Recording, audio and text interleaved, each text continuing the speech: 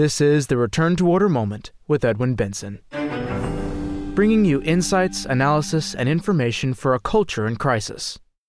Bumps on the leftist road to tomorrow. Welcome to the Return to Order Moment. It is very difficult for leftists to describe their visions for the future. They will be happy to mouth the usual words, equality, inclusion, and the like. However, when they are asked to be more specific, they are at a loss for words. There are two reasons for their speechlessness. First, many of them are so far lost in their utopian dreams that they have not transformed those dreams into useful goals. Second, those who have done that thinking can't derive a message that attracts support. Consider this quotation attributed to the World Economic Forum founder Klaus Schwab. "You will own nothing, and you will be happy about it." That may sound good to some, usually the same people that describe their hopes in Karl Marx's famous phrase, "From each according to his ability, to each according to his needs." However, no one knows how such a culture would work. Throughout history, an individual's economic security has been based upon how much that person or his family owns. That is the only protection from famine, pestilence, or tyrannical governments. The only people who have been happy owning nothing are nuns and monks, who derive their well-being from their relationship with God. For everyone else, the idea of being poor and happy at the same time is a delusion. Recently, author Carol Roth wrote a book that examines this idea. Mr. Francis Subodnik reviewed that book. His review is titled, "You Will Own Nothing: Blueprint for the World to Come." We tend to take private property for granted and only realize its importance when it is threatened. The gradual process of taking property away is the subject of an intriguing book titled, "You Will Own Nothing: Your War with a New Financial World Order and How to Fight Back" by Carol Roth. The author unmasks the war on property waged on today's postmodern battlefield. Most conservatives are aware of the more obvious assaults on the institution of private property. It is found in excessive taxation in its many forms, whether in cities, counties, states, or nations. We are also familiar with Marxist movements such as Antifa that openly advocate socialism and public activism that attacks private property. Giant corporations promote the paradox of socialistic and woke ideologies that concentrate power in the state. This book focuses on the subtle attacks on private property that might go unnoticed until it is too late. The book's main title, "You Shall Own Nothing," is taken from a discussion at the World Economic Forum that meets yearly at Davos, Switzerland. The author shows how certain systems are in place to limit a person's access to ownership. One example is the social credit system which exists in communist China. A person is automatically graded by his or her support of the communist regime. Thus, certain privileges are available only to those with a high enough social credit score. If a person tries to travel by train or air with a low social credit score, the system refuses to issue a ticket. A second trend is the transformation of owners into subscribers. Some new vehicles in South Korea, for example, come with options that are only available with a monthly subscription fee. The person does not own the entire car, but only the basic platform. The idea is to reduce all ownership to subscriptions. The author spends considerable time analyzing the now declining corporate rating system known as ESG, which stands for Environmental, Social, and Governance Policy that companies must implement to stay in business. This is an American-style social credit system. Companies and organizations can be canceled by violating the leftist standards used by these systems. Another attack on property consists of high property taxes and green requirements attached to home and business ownership. Resource allocation can also be a means of controlling property. The overuse of water can be a pretext to restrict ownership. Some sources cited in the book claim that Americans consume too much water. They propose restrictions on water consumption by making water artificially expensive. The author's critique is backed up by many compelling charts demonstrating her points. She does not call for a disordered revolution to make things right, but a counter-revolution that defends order and prevents chaos. Unfortunately, the author does fall into the trap of mislabeling the political, economic, and cultural figures involved in these attacks as elites. This common conservative habit fails to realize that these figures are actually pseudo-elites or counterfeit leaders. True elites connected to the community provide solutions through their capacity to unite society for a common purpose. The final chapter has practical suggestions on how we might fight back. The author recommends not supporting businesses that undermine our values, even if it means paying more. She also suggests finding others who share common ideals for mutual encouragement and support. This book is very helpful since it contains much accurate and eye-opening information and suggestions about surviving the crisis in America.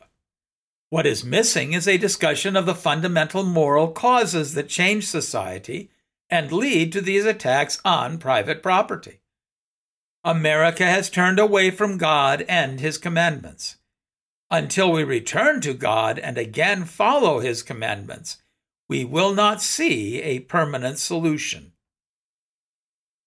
Too many people in modern society are captured by the delusions offered by the left. This group includes many in positions of great visibility, those that our culture calls celebrities. In fact, being a leftist is often a prerequisite to gaining the kind of notice in the media to become a celebrity. However, occasionally, even a celebrity can be, to use a common phrase attributed to the late journalist and political thinker Irving Kristol, mugged by reality. That state often causes a sharp turn to the right.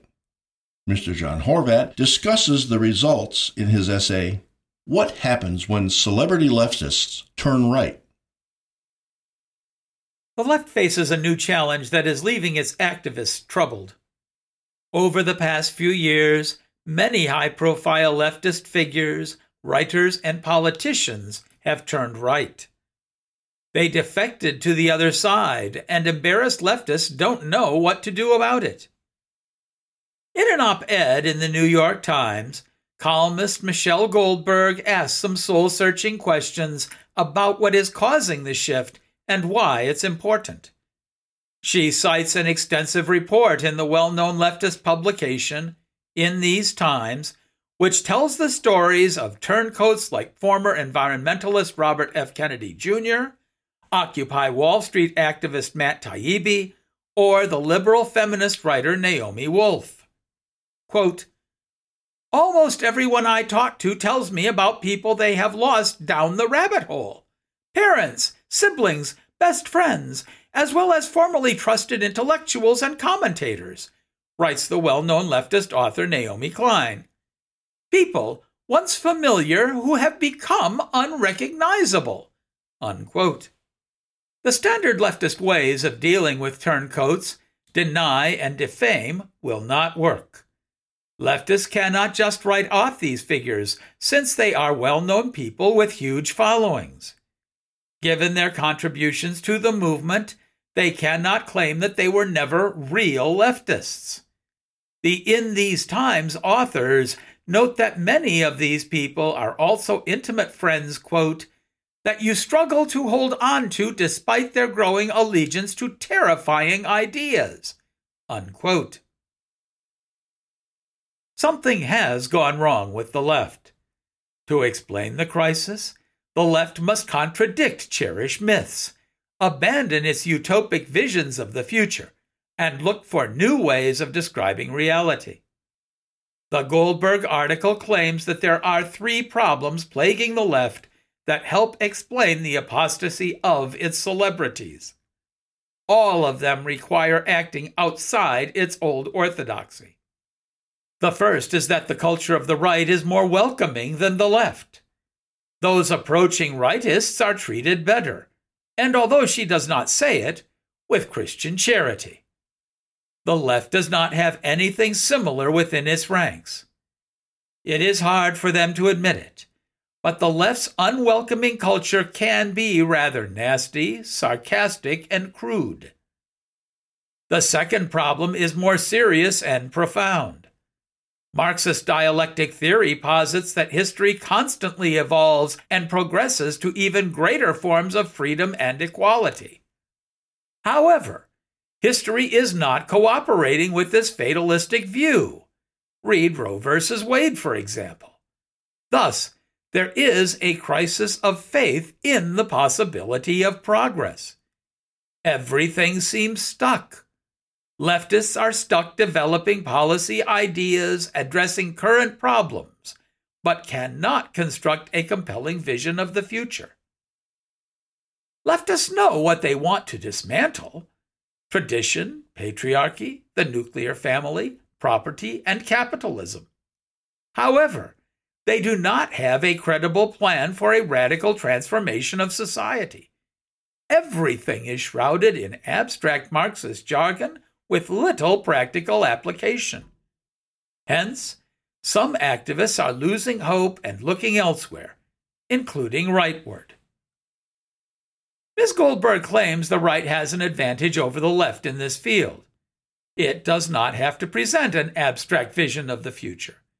It offers the security of a return to a past Christian order. The left may hate or distort this order, but it cannot deny its existence and verifiable claims. This Christian order points to highly attractive historical accomplishments, cultural developments, and heroic feats. Conservatives can have recourse to the memories of happier times. The left's memories of past utopian nightmares like communism are not so happy. This loss of hope has the effect of fragmenting the left. The recalling of memories is uniting the right.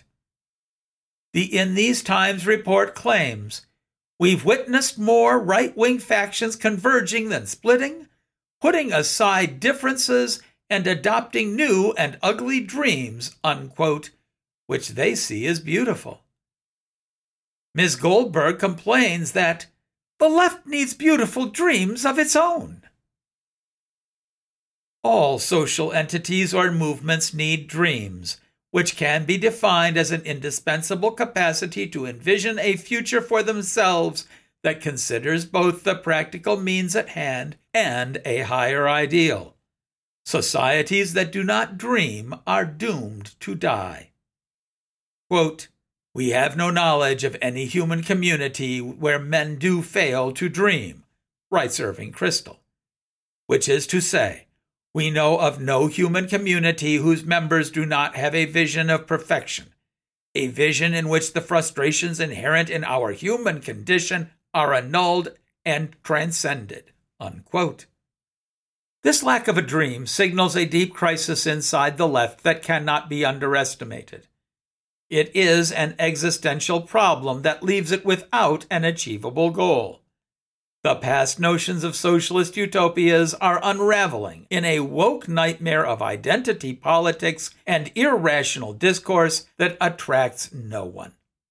Celebrities are leaving the left because there is nothing left to appeal to their rational minds. The socialist agenda is hollow, unwelcoming, and incoherent. For all its defects, the rightist vision still seeks after beautiful dreams. It can always appeal to that audacious dream of an order turned toward Christ that so transformed the West. The phenomenon that Mr. Horvat described in the last piece also exists on the corporate level.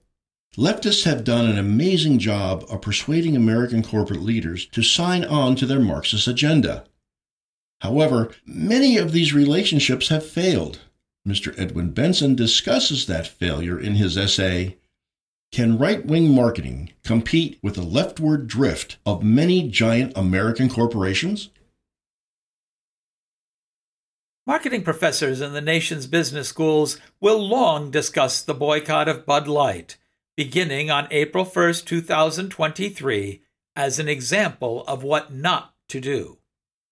The brand got into hot water with conservatives when they employed a man pretending to be a woman to promote its product. The reaction stunned the liberals, the company, and the entire marketing profession by his quick and angry response. Jeffrey Cabaservice, a vice president at the center-right think tank Nickensen Center, summed up the reason for the anger. The left-wing media outlet Vox quoted him.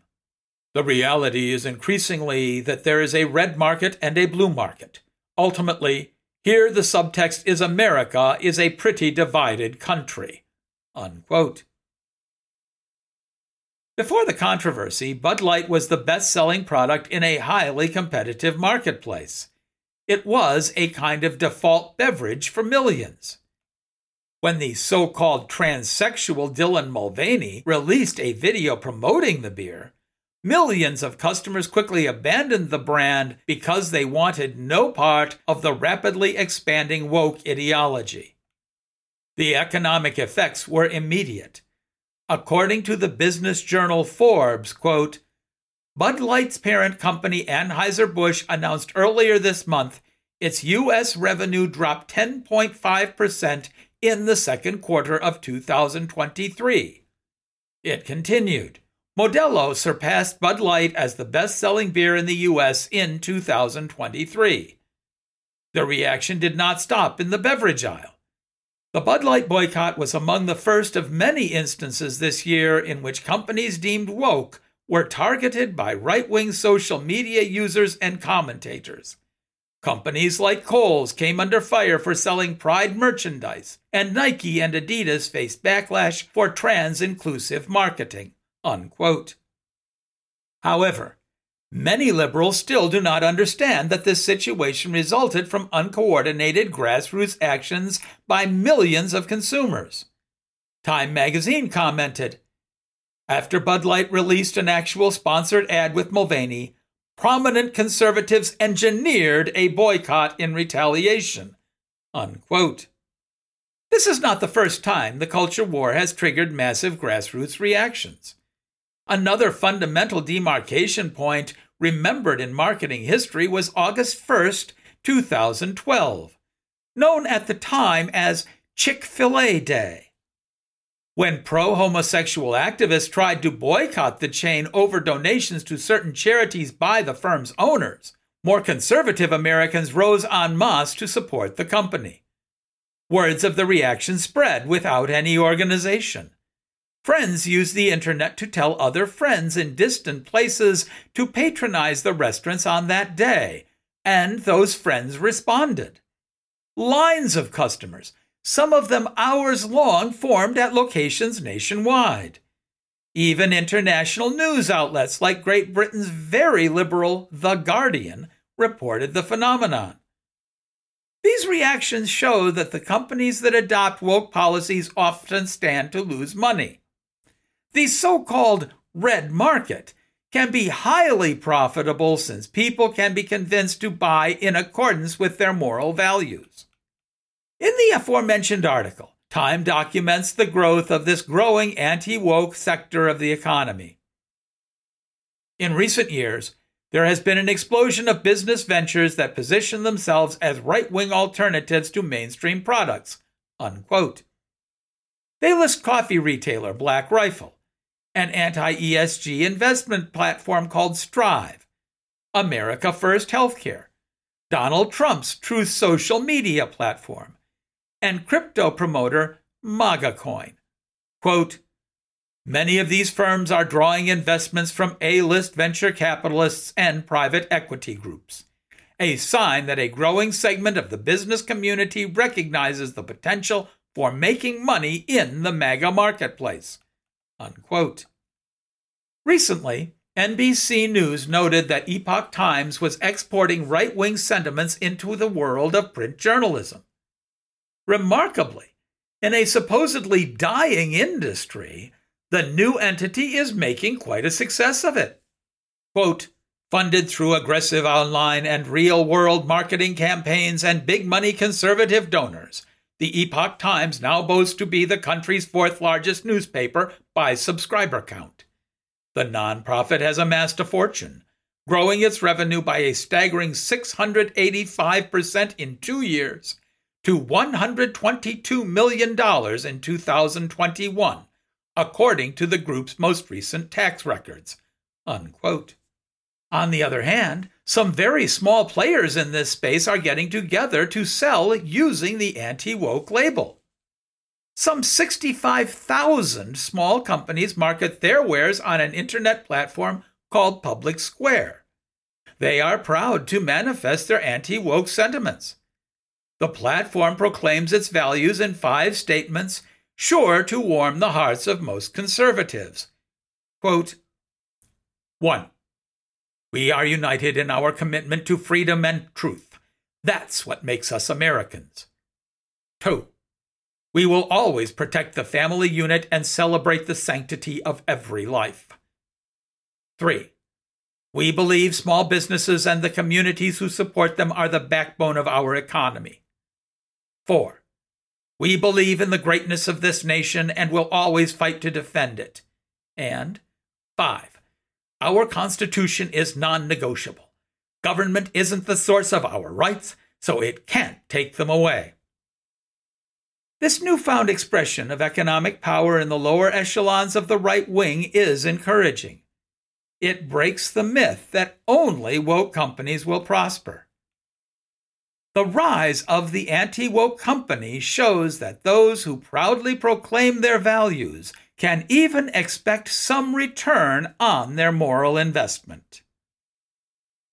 This concludes Bumps on the Leftist Road to Tomorrow. Thank you for listening. Return to Order, of which this podcast is a part, strives to be a source of light in a dark and disordered world. Your prayers are appreciated. We publish a new episode every week as Tuesday becomes Wednesday at midnight. You can hear our program in 2 ways. The first is to subscribe through your favorite podcast provider.